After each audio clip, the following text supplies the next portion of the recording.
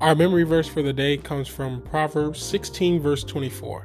It says, "Pleasant words are like a honeycomb, sweetness to the soul and health to the bones." So don't forget, pleasant words are like sweetness to the soul to other people. So always try to be pleasant to others.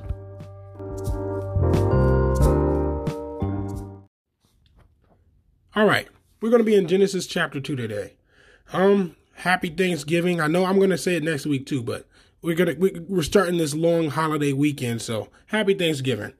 All right, so Genesis chapter 2 is a more in-depth explanation of how God created man. The first 7 verses is a more in-depth explanation, and then we're going to talk about the garden and the creation of woman.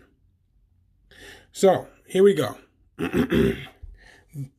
Genesis chapter 2. Thus the heavens and the earth and all the hosts of them were finished.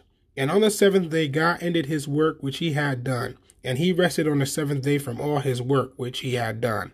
Then God blessed the 7th day and sanctified it, because in it he rested from all his work which God had created and made.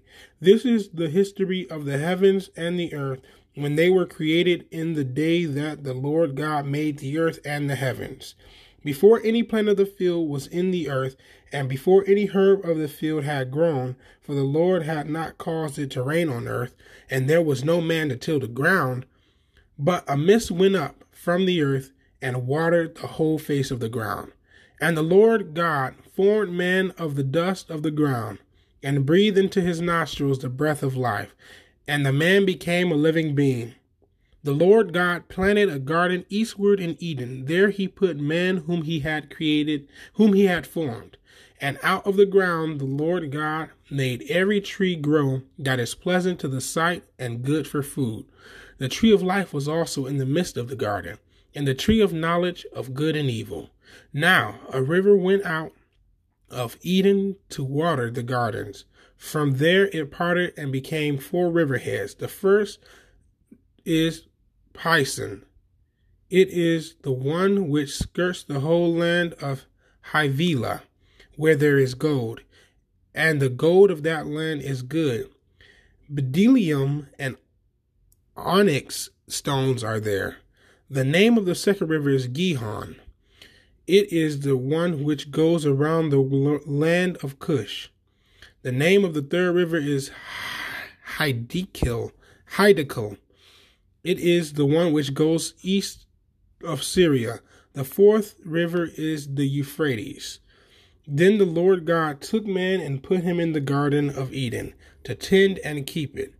And the Lord God commanded the man, saying, "Of every tree of the garden you may eat freely, but of the tree of knowledge of good and evil you shall not eat, for in the day that you eat of it you shall surely die." And the Lord God said, "It is not good that man should be alone.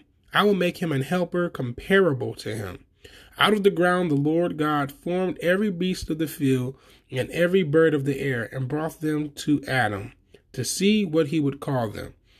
And whatever Adam called each of the living creature, that was its name. So Adam gave names to all the cattle, to the birds of the air, and to every beast of the field.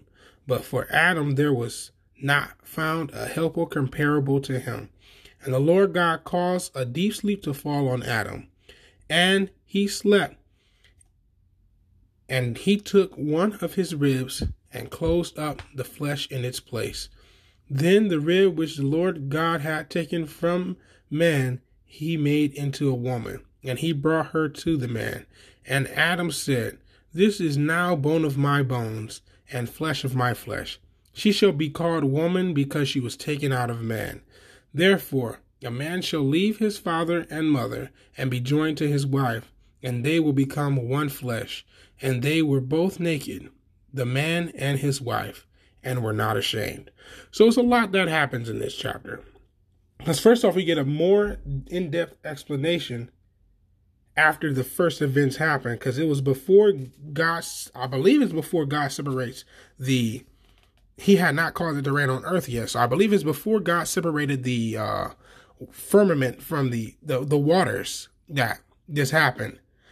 Because then he brings the mist, he makes Adam out of the dust and breathes life into him. And then God puts him into the garden that he had created, tells him to take care of the garden. And then God creates all the animals, sends them over to Adam. Adam names them, and he says, let's see if he's going to find one of them to be comparable to him. When Adam had done his job, this is just a brief synopsis of what we just read. When Adam had done his job, he didn't find any of the animals to be comparable to him. And then God put him in a deep sleep, took one of his ribs, and created woman out of it. And finally, there was someone comparable to Adam whom he could relate to. And therefore, that is the reason a man shall leave his father and mother and be joined to his wife, so that they may be one flesh. So yeah. And also God gives an instruction. This is very important for the next chapter that we're going to be in. God commanded Adam, saying that you can eat of any tree, but of the tree of the knowledge of good and evil you shall not eat, because the day that you eat of it, you shall surely die. That's a very important verse to remember. Remember verse 16 and 17. Those are going to be very important to remember when we go into chapter 3. And yeah, I really, it's always refreshing to read Genesis chapter 1, chapter 2, chapter 3, because I usually miss some things. And this time I got more. I was surprised at how much I had forgotten about the first few chapters of the book. So I encourage you to read chapter 3. Be ready for next week, because we're going to be going right into it.